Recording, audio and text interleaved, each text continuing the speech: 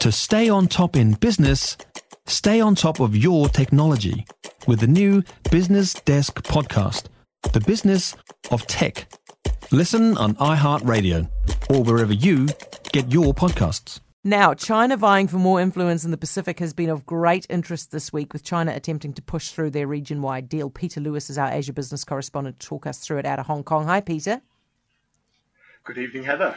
I want to get your take on this, okay? So our foreign minister has met with the Chinese ambassador in New Zealand, and they have contradicting versions of what happened in that meeting. She says they did not discuss in any great detail the US statement, the White House statement. He tweeted this morning, after she said that yesterday, he tweeted this morning and said actually they did discuss it. Now, why would he do that? Is he niggling her, or is he sending a message to Beijing? I think there's a different emphasis here. I suspect what happened is that your foreign minister didn't particularly want to discuss that statement. It certainly wasn't top of her list. She probably wanted to keep more of the sort of neutral, ambivalent position that New Zealand had towards China before this statement with President Biden came out. Now, in case of the Chinese ambassador, I'm absolutely sure it would have been top of his list of things to discuss. On orders of Beijing, in fact, he would have discussed this before with the foreign minister in Beijing. And China is very, very sensitive to countries that it thinks are cozying too much to the US. It sees US as its great rival in the world, particularly in the Pacific. And it's accused many countries in the past, and whole blocks, in fact, for example, the European Union, it's accused it of not having its own independent foreign policy. Says, you're just following what the US says and does and following their foreign policy. It's accused many countries of that. And I think the message that he was giving to New Zealand is a very similar thing. You've got to sort of come up with your own policy here and not just do what the US is doing. Yeah, okay. I think you probably nailed it there. On that Pacific White deal that China's been trying to get stitched together this week, it hasn't gone quite to plan. Would you describe it as a failure?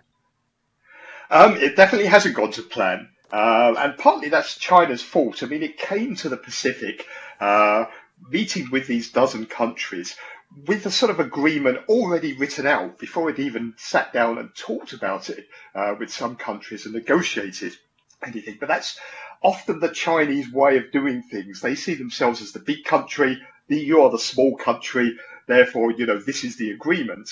But that's obviously put the backs up of a number of countries. Micronesia was saying this could spark a new Cold War. It was particularly insensitive to go to Papua New Guinea, just as they're having a general election, and they've pushed back on this as well. So it hasn't gone to plan for China for sure, but they are going to continue with it. And in my mind, if this comes off, it is a complete game changer. It totally alters the balance of power in the South Pacific. And it puts countries like New Zealand in a complete hole, because New Zealand can no longer sit on the fence anymore and try and sort of take the view that, look, we have a lot of economic ties with China. We can be fairly ambivalent about this. At the same time, we can, have good relations with the US. China is now going to push them into one direction or the other. Some are crediting Penny Wong, the new Foreign Minister of Australia, with scuppering the deal by getting into places like Fiji and stopping it. Do you think that's what's happened?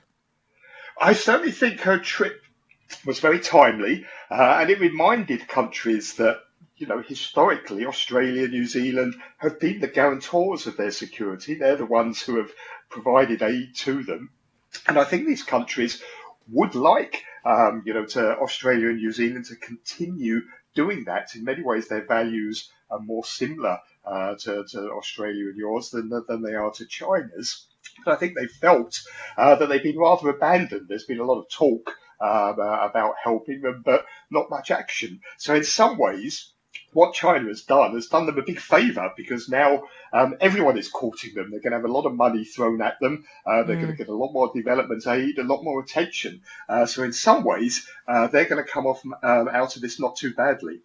Yeah, that's actually a very good point, and one I'm very uncomfortable about, but as it is. Peter, thank you so much. Peter Lewis, our Asia business correspondent in Hong Kong. Have a good weekend.